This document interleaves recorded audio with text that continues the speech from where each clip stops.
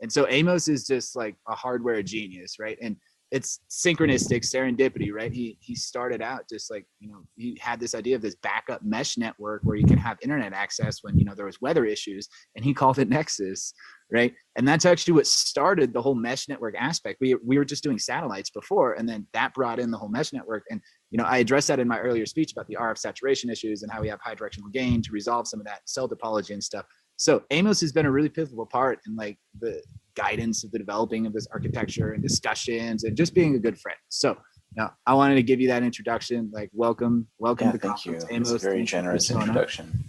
Yeah, man. Yeah, Well, thanks, it's the Colin. truth. I love you, man. So Yeah, I love you too, man. No, and it's funny, I actually, by that, I had similar sort of intro in my my notes, and I apologize, guys, I didn't have time to get much of a presentation together. I might refer to some slides, but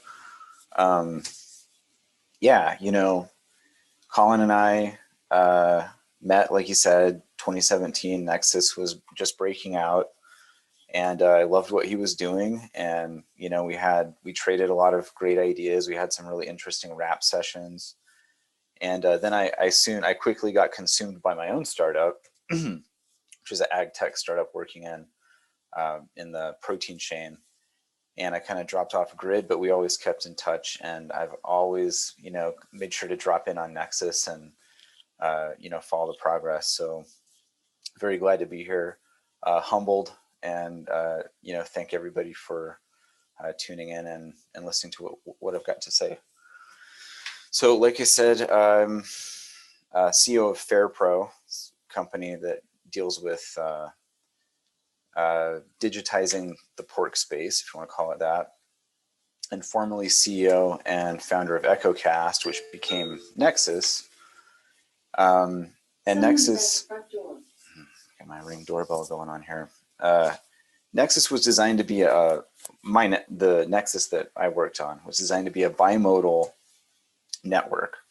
So it had two modes. It had an internet mode, which was point to multipoint, and then it had a failover mode, which became a mesh network where neighbors would find best path, and through network optimization protocols, keep a network alive and running in case of a natural disaster, let's say, or in some cases just network overload. So it was great to hear Nexus wanting to get in on actual communications protocols. But what I'd like to talk about a little bit today is what lives at the end of those lines of communication, the nodes themselves. And there's really no more important node than a living thing, whether that's a human being or, in the case of what I'm about to present, an animal that we are caring for. We need to understand, because what we measure, we improve. So optimization of systems in which animals grow can do things like decommodify the space. They can provide insight into how animals are treated from birth till they leave the system, till they end up on the end of a fork somewhere. And they can give consumers greater power to choose what supply chain matches their preference set. So, so how do we do that? Well, if you're talking about the internet, just the internet, like ARPANET into internet, you're really talking about end nodes that had tippity-tappity fingers at the end of them. It was just a portal into a communication space, right? So yes, there was some, there's automation, there's other things going on over the internet, but it really is just a way for a person to use a machine to communicate. Now, when we talk about the Internet of Things, it's not really that way. The Internet of Things is all about sensing and feedback and control, right? So it's about observations that we make, right? And there's no clearer use case, or I think an easier fit for for blockchain technologies, aggressively innovative blockchain technologies, than in verifying sensor data and verifying data that has to do with these living things. So, for example,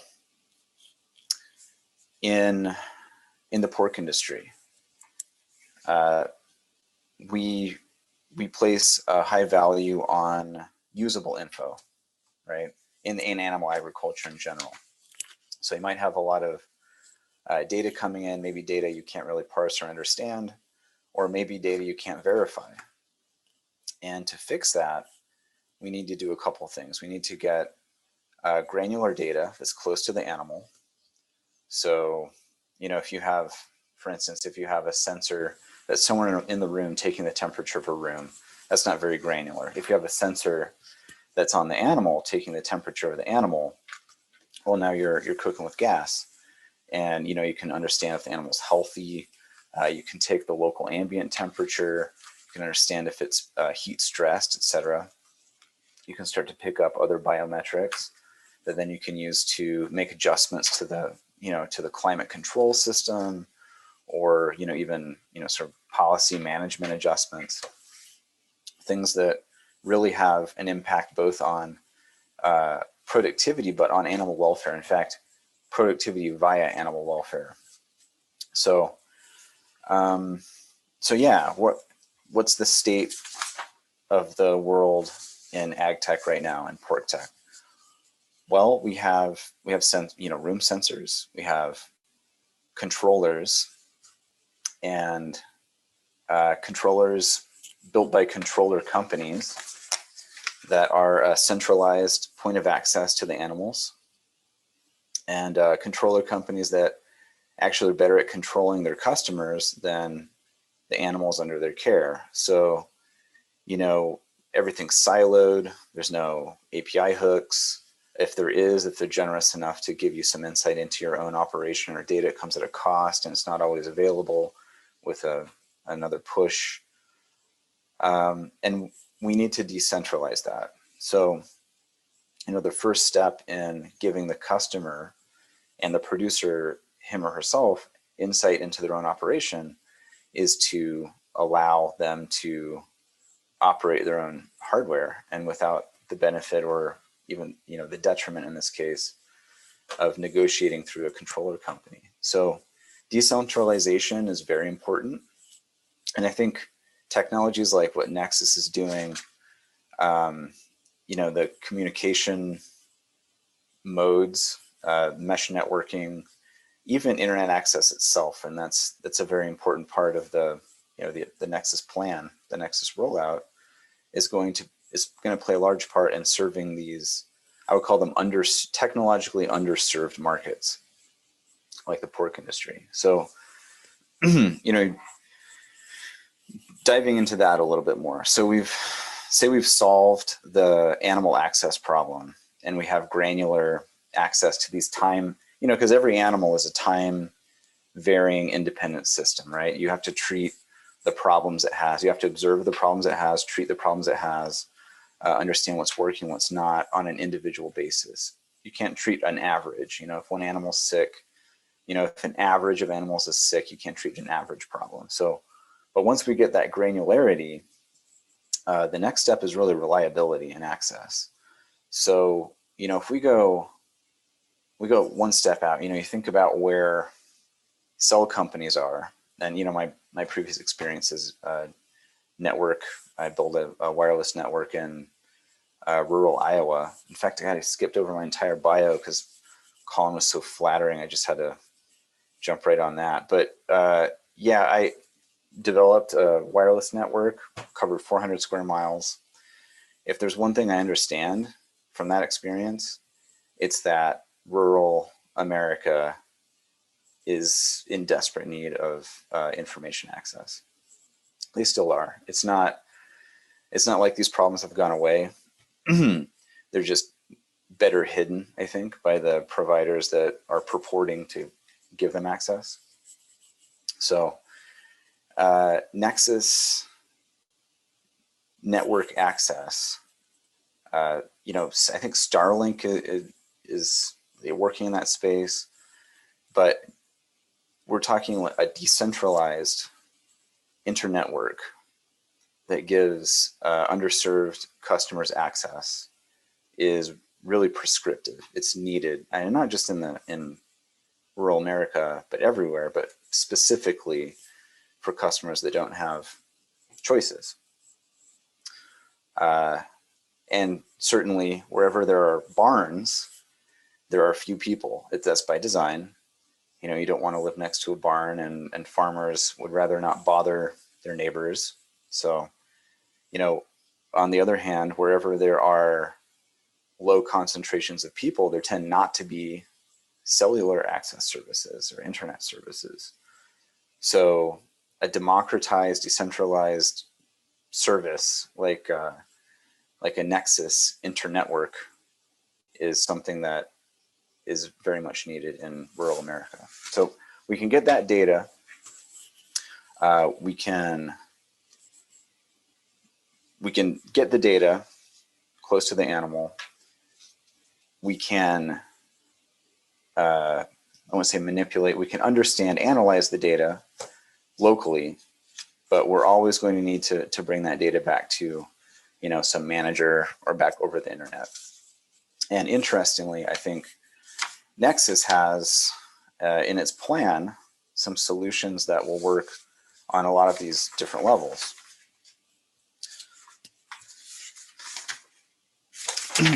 So, you know, principally, you know, how are we picking up data from the animal? Well, in our case, we use a very advanced 9-axis accelerometer magnetometer in an ear tag. So it's probably the most advanced ear tag in the world. We were actually approached by this company to field this technology in animal agriculture, and we jumped at it because it really will enable next level observation of animals. So, you know, what can we do with this? Well, if you have 9 axes of understanding, you can solve for a lot of things like head movement and ear flopping, and you can really tease out of the signal what's going on with the animal. So in the case of pigs, you know, they get respiratory diseases. They start coughing. They lie down. Maybe they lie down more often than normal. Anyway, like every animal has a certain normal behavior set. No different with pigs, but we can observe their behavior through a tiny ear tag as individuals. However, that comes at a cost to the power budget, and you know, any sensor needs to operate under an operating system. And some of the things that we've been looking at that Colin and Nexus are working on are very exciting because they seem to promise lightweight OS, very skinny OS that works well with IoT. So, you know, now you're talking about a value proposition to the farmer that's several times greater because, you know, once you fix that tag, really the battery life determines the usable life of the tag. So anything that we can do to cut power usage down is going to increase value prop. Verifiable data. So some of the things that, you know, are concerning to us are data sets that might be incomplete or corrupted or you know, give the wrong result. Now, there are really 2 classes of need for verifiable data. One would be, in our case, production value. So scientific value, you know, min-maxing production, looking optimization, you know, how we can do things different to do things better for the animals and for the company. But the other side of that, I think, is maybe more important, and that's verifiable data from the consumer standpoint. So, you know, when you have a data set come in, let's say you see a stamp of approval or a certification on a piece of meat. I mean, that's all well and good, but it only really lasts. It's only really as powerful as your trust in that stamp is powerful. So, you know, if you have, let's say, a USDA organic certification, well, if you trust the USDA's process of organic certification, you know, and you trust the certifier, yeah, you'll be fine. But most customers don't have any knowledge of that, and one stamp looks like another. However, math has solved a lot of that for us. So, you know, trust list certification. In our case, you know, you can expand those certifications from organic to things like humane, and then wrap up in all of that the data that has followed that animal from birth until they leave the system, until harvest. You can wrap up each touch point along the way, every data point, and you can rate that experience. You can rate that, I say maybe animal experience. That doesn't really sound right, but you can rank the treatment of that animal, you know, and if they've had if they've been treated well, there are folks, myself included, who would pay more for that kind of animal and that kind of treatment. And then you get this virtuous cycle. So that's only really possible if you both unify data throughout the system. So you're allowed to collect data close to the animal, to the individual. And then you are able to verify that data all the way to the consumer. And that's one of the things we're working on. And hopefully some of the great things in the Nexus rollout are, you know, going to be a part of that. I'm looking forward to it. Design requirements of what we call the unified production system. Some of the other things are, it needs to be fast, right? So you need to be able to make decisions as the information comes in. So if I'm a caretaker and I'm using, this is what we call our Sentry tablet. It's got an RFID reader in the back. It's what we use for, well, it's kind of pedantic, but we call it object-oriented task management. Okay, so it's both medical charts for the animals, and wherever they are, or wherever there's a station that might have some task associated with it that needs done, there's an RFID tag. So you'd scan that RFID tag, you know, complete your task, etc. But, you know, if you are in the barn, and it's also a task management platform. So if you're in the barn and you have a problem presented to you as an employee, you know, you need to have the ability to connect with some person or some service that can help you solve that problem. In our case, you know, we're working with a company that does AI disease detection. Okay, well, you know, if you're using your telehealth and taking a video of a problem, you need fast, reliable access to your engine. So that's another thing that I'm hoping that that Nexus would be able to help us with as part of, you know, probably an in-barn mesh network. Other potential uses. So this is a little inside baseball, but in animal production, it's sometimes like a big black hole, right? So the animals go in, the animals come out, and in between, no one really understands inventory counts. They don't really know where they are. I mean, it's always, you know, on a spreadsheet somewhere, in a notebook, but getting that information is just very difficult. And there's no standardization. So documentation is just different from system to system. However, that has caused a lot of problems. So if you're transporting animals, transporting piglets, right? So they leave one station and then one site, they get transported to another site. You want to load them up into a truck, hopefully, you know, nicely without disturbing them too much.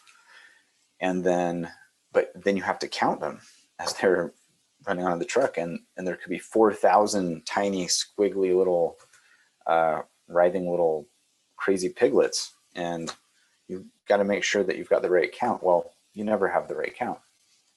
So the number that you have loaded on is almost never the number that the receiver understands coming off. And one of the products that we're developing to fix that uses machine vision and counting, like automated counting system, to verify the number of animals on and off. Okay, well, that's terrific, and that solves a problem for the shipper and the receiver. But we can take that a step further. So let's say you've got ear tags on the animals that understand their well-being, and you've got a counting system that understands how many there are. Well, now you can unify that understanding from shipping origin point to destination. And when the receiver opens the back of the truck and the animals come off, and maybe some are, not doing well, or, maybe even expired, it happens sometimes, unfortunately, they can check the record. So they'll know if it was an issue at the shipper or the transporter.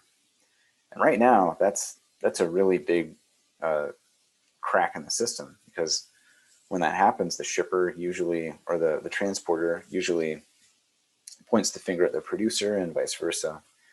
And we can verifiably know that now. And then we can address the problems in the transportation part that are, causing the animal welfare issues.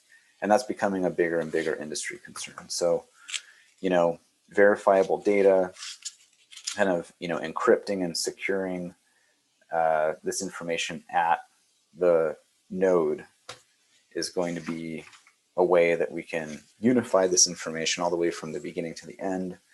And again, for that consumer at the end to understand that they're purchasing from a supply chain that agrees with their moral sensibility, let's say. What's really cool about this, so right now, you go to the store, you want to buy a box of cereal, you flip it over, and you see all the nutrition information right there.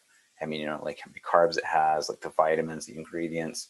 Try that with a package of meat. You're just going to see a big white space, right?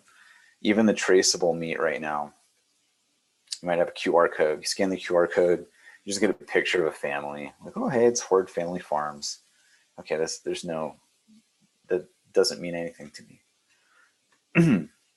What would mean something is an independent marker of quality and treatment that allows me to choose to invest in processes and operations that agree with how I think meat should be raised. And personally, as a member of the protein space, I think that the commodification of animals is unfortunate. It's something that's happened. I mean, pork's a commodity, but if you think about other commodities like grain, you leave the grain in the field a few extra days, whatever, spoils, who cares? Like, there's really no moral question.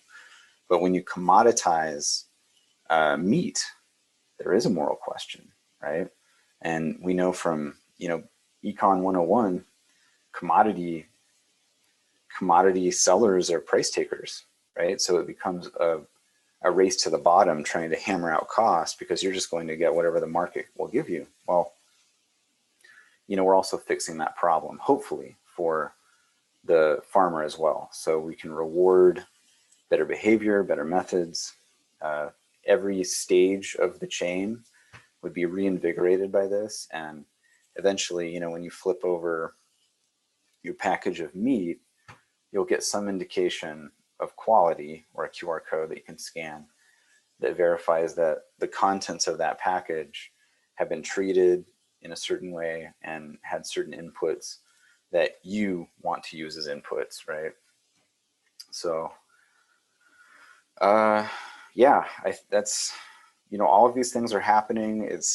The future is around the corner. I mean, we're doing our best to participate. It's hard when you get sidetracked with really cool projects like, Nexus, to maintain focus in your own business. Honestly, I am right now. I should be fundraising and closing some really big sales, and instead talking with Nexus, just because it's fascinating. And like Colin said in the beginning, I just love the energy, and just love the community, and doing whatever I can do, or we can do, to push it forward. So one last thing. So gosh, if I had extra time, I was going to talk about a moonshot idea.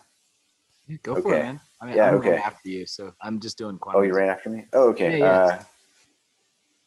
Okay. So yeah, wireline mesh. I'm just going to throw that out there. Wireline That's a good mesh. one. Power line mesh, dude. Yes. That's Okay. yeah, All right. yeah, yeah.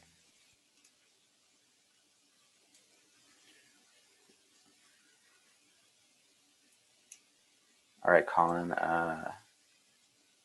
So yeah, take it away. Yeah. I don't think Colin needs any introduction. But yeah, thanks for Well, I having me, mean, man. I appreciate it. yeah, yeah. To segue from your speech, this is really important. Is we're looking at building this decentralized world. I mean, we need our supply chains. Our food is the fundamental, and that's something that's already under attack right now with the falsified meats, like fake organic standards, like pictures of people and all this pseudo stuff, right? And that's one thing that gives justification for regulation and governments to regulate us. So as we can create more things that self-regulate and self-regulate our food chains, self-regulate all these other aspects, and empower farmers. I mean, that's the bedrock of America. And farmers are they're it's very difficult to be a farmer in this day and age, right? Oh So yeah, tell them this that. this technology that Amos is working on, don't underestimate it. It's really important because our food is our number one thing, and that's something that's been attacked since day one. I mean, they put fluoride in the water, everything else like that. So it's really important for us to have our own sovereign, self-sufficient food supply chains where we set those standards, not a government, right? And we do that by having this transparent auditability, and we innovate around it. Like we were talking, we see the issues in the world, and it's just like we'll innovate around it. We'll find solutions that make those null and void, so that we don't have those potential regulations. And what we can do is we can debase their power, because their power comes in justification, right? They can justify the regulation of meat because there's nefarious actors in it. But when you remove that, when you clear out and you deregulate the environment, because you remove the justification for that regulation. Yeah. So it's really, Yeah, really absolutely, absolutely. And really, regulation is just it's a game that lawyers and lobbyists play very well, and it never really results in quite the thing that you think it would. So yeah, anytime it comes from the people, anytime it comes from it's more democratized or self-regulation, yep. We're already ahead of the game, definitely. Yeah. So yeah, thanks, Awesome. Colin. Yeah, thank you for joining us. We appreciate you.